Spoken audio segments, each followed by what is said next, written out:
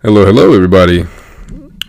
Very honored to share my voice with my new piece here. Oh man.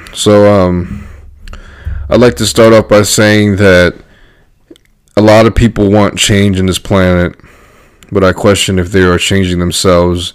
And I'm not talking about thinking about it. I'm talking about changing the act of doing in the process of doing it or already have been doing it, because I've changed a lot in my life, and I start to see that some people are still conditioned to think about my past self.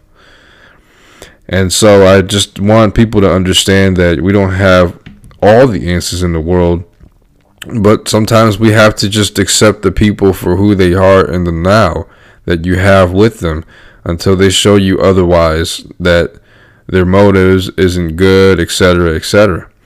And some people just need to simplify by just feeling that person, man.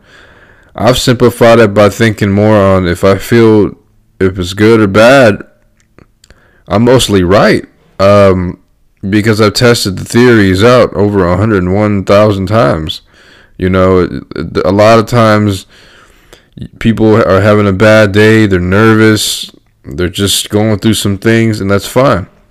But I guess what I'm trying to say is dig deeper, and I feel people's motives and intentions, they're deeper subconscious at times. And sometimes I'm wrong too, but at the same time, nowadays I can't stop attracting genuine good people in my life from this flow, from this practice.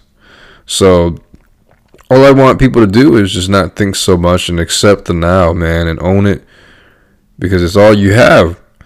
And a lot of times people can change overnight.